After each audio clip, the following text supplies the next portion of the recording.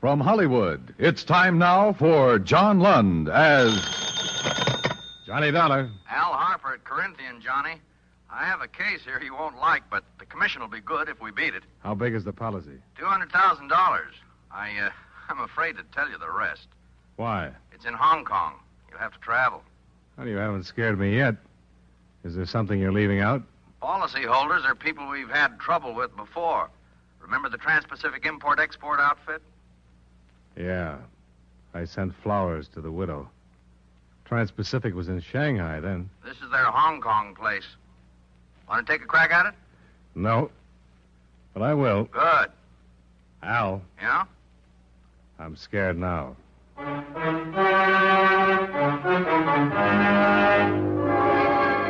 Tonight and every weekday night, John Lund in the transcribed adventures of the man with the action-packed expense account, America's fabulous freelance insurance investigator. Yours truly, Johnny Dollar.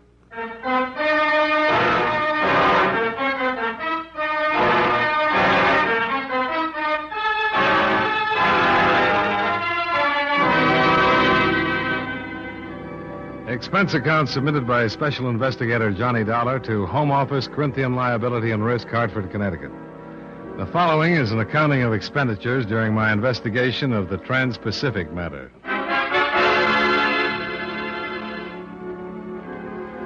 I found Hong Kong to be a city without simplicity, burdened with the tragic complexities of war.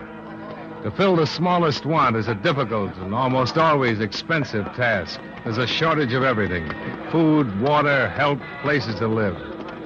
Both the island and the city of Kowloon on the mainland burst with thousands of refugees who have moved from the interior.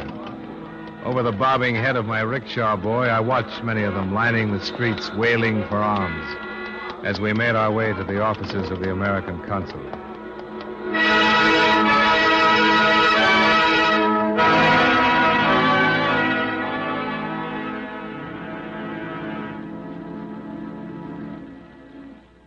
Yes, it is true.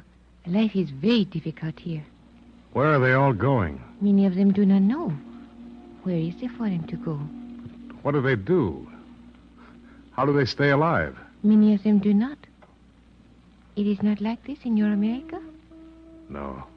Has it ever been? Well, there was a civil war once. The books I've read say that at times it was pretty bad. But not like this. Never. Yes, Mr. Grover. Louisa, would you ask Mr. Dollar to step in, please? Yes, sir. Mr. Grover is ready to speak with you. Thanks.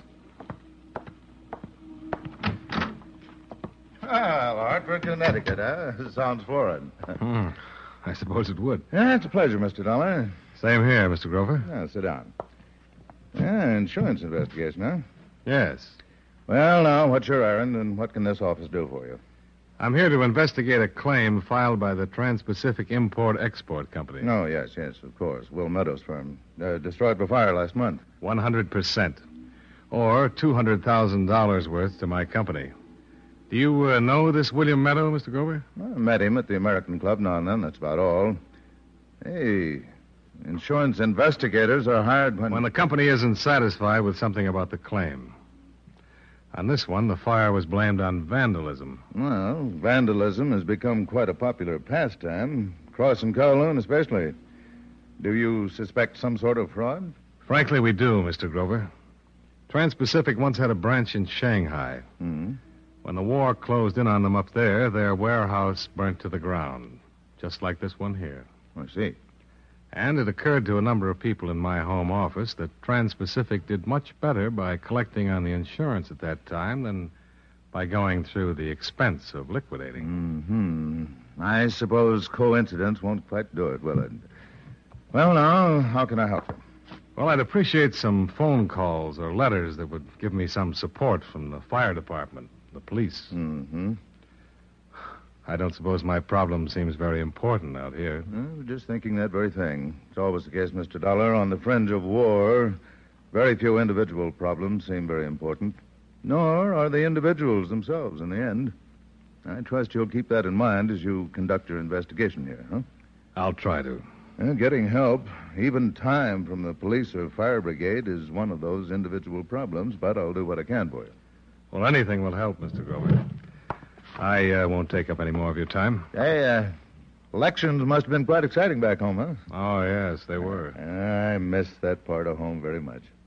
Oh, be sure to leave your number with my girl. I'll let you know about the official assistance. Well, I came right here from the airport. I don't have a number yet. Oh, well. Pretty tough? Yes. As a matter of fact, almost impossible. The Occidental places are always filled. I'll tell you. You speak with my receptionist, Miss Vedras. Vedras? Yes, her father's half Portuguese. He might have accommodations. She's a charming girl. They're nice people. Good. I'll ask her. And thanks again. Mr. Dollar, just a matter of interest. Yes? The case of the Trans-Pacific import in Shanghai. You say your company was forced to meet the claim there? That's right. Was it investigated? The investigator they sent over was killed before he could build a case. Oh. They blamed his death on war conditions, too. They said he was robbed and knifed by starving refugees. Nobody had time to dig up the truth.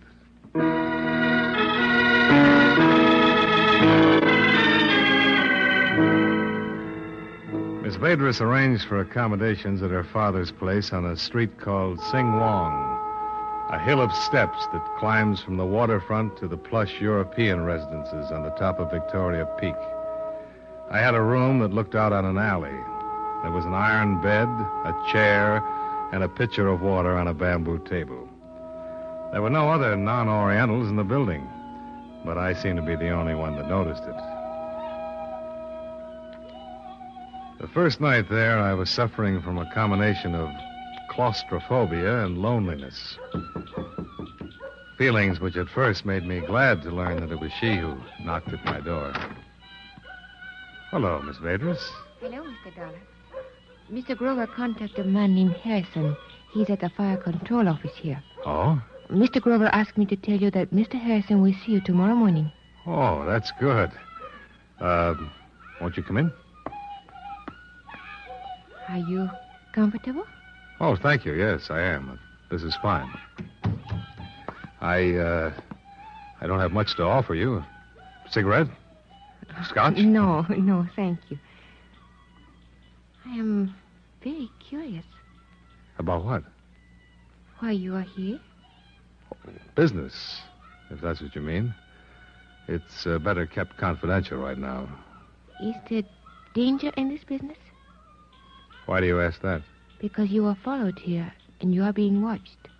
How do you know? Oh, I know Sing Wong Street. I have seen this man, but not here. Where is he? Perhaps you can see him from the window. Wait a minute. You tell me where he is. I'll look. The shop on the other side. There are boxes piled near the door. Yeah. You say you've seen him. Where? I cannot remember that. I have just seen him. Uh-huh. Well, no need to worry. There won't be any trouble here. You seem sure of that. I have the advantage right now. He doesn't know that I know he's there. Well, thanks for telling me about him. Perhaps you know who he is. No. I didn't think anybody knew I was in town. You will let us go on, the watching? Not much choice. But let's talk about something else, huh? What's that music? Oh, that is love song. Two lonely people who meet near a river. Oh. In America, the songs are different. Oh, yes, I know. I like them. Do you know many Americans? Oh, yes. At the consulate office, I see them all the time. I want to marry one. Well, I'd say he was a very lucky American. You misunderstand. I do not mean there's only one. I want to marry an American who would take me from China. There is no other way. You hate it that much? There's nothing else to do but hate it. There's no good here, always trouble. The Chinese are patient people, but I'm not all Chinese, and I cannot make myself be patient any longer. I want to go to America where people thrive on impatience. You know, I would think from what I've seen of them, the Americans are the most impatient people in the world. They say we kill ourselves that way. Heart and stomach. But still you live longer and better. What about your Portuguese people? Oh, they're gone. You think I'm bad to be this way? Oh, no. No, I didn't say that. I'm not bad. I hope you find your American, Miss Vaders. You want me to go now? Well, I think you'd better. I'll see you tomorrow. Yes. Good night.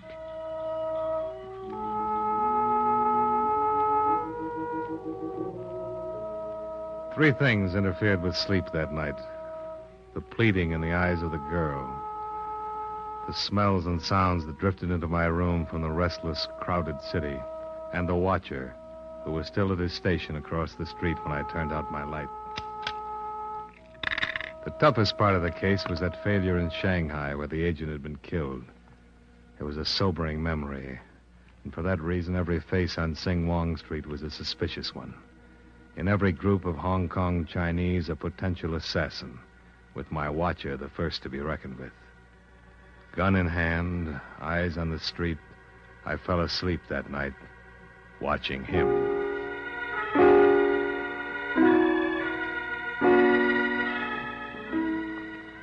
The next morning, there was a different man in his place. I was followed to the office of Harrison, the chief of the fire brigade, who, it developed, couldn't see me after all. So, with the morning on my hands, I decided to talk to William Meadow, the head of Trans-Pacific.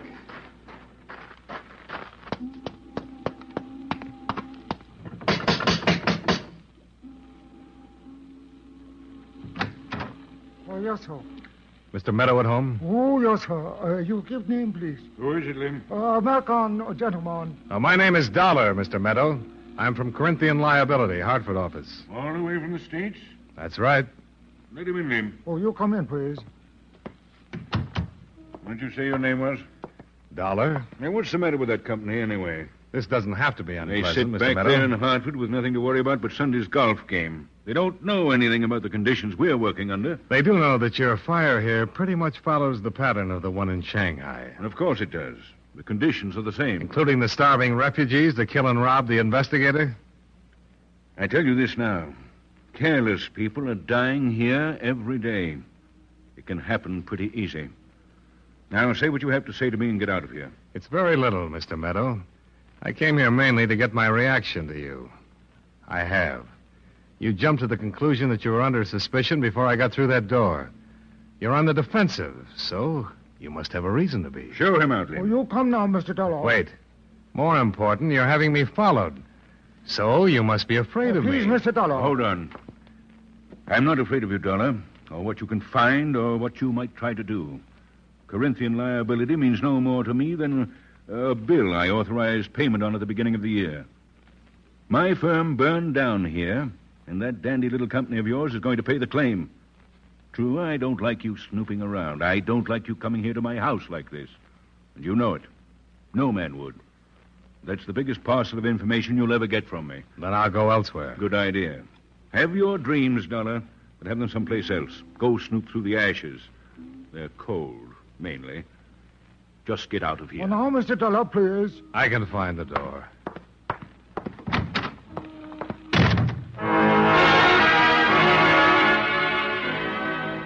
Two things came out of that conversation with William Meadow. One, a reasonable platform to build a suspicion on. Two, a veiled threat in his reference to the agent who had been killed in Shanghai. Let me elaborate on that. Most all of what Meadows was saying to me was, this is my town and I run things. Anybody who gets in my way can get hurt. It was a real nice situation, all right. I'd been threatened, and I was being followed.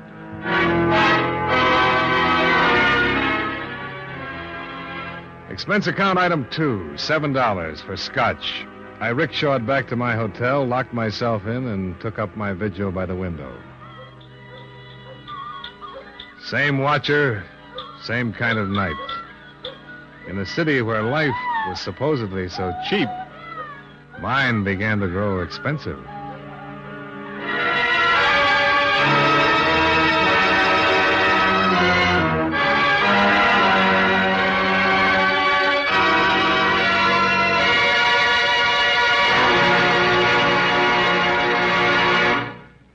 Be sure to hear tomorrow's episode of Yours Truly, Johnny Dollar, starring John Lund, who can currently be seen in the Universal International picture just across the street.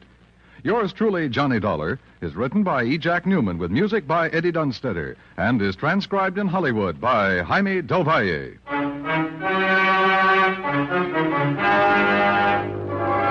This is Dan Cubberly, inviting you to join us every day, Monday through Friday, when John Lund appears as... Yours truly, Johnny Dollar.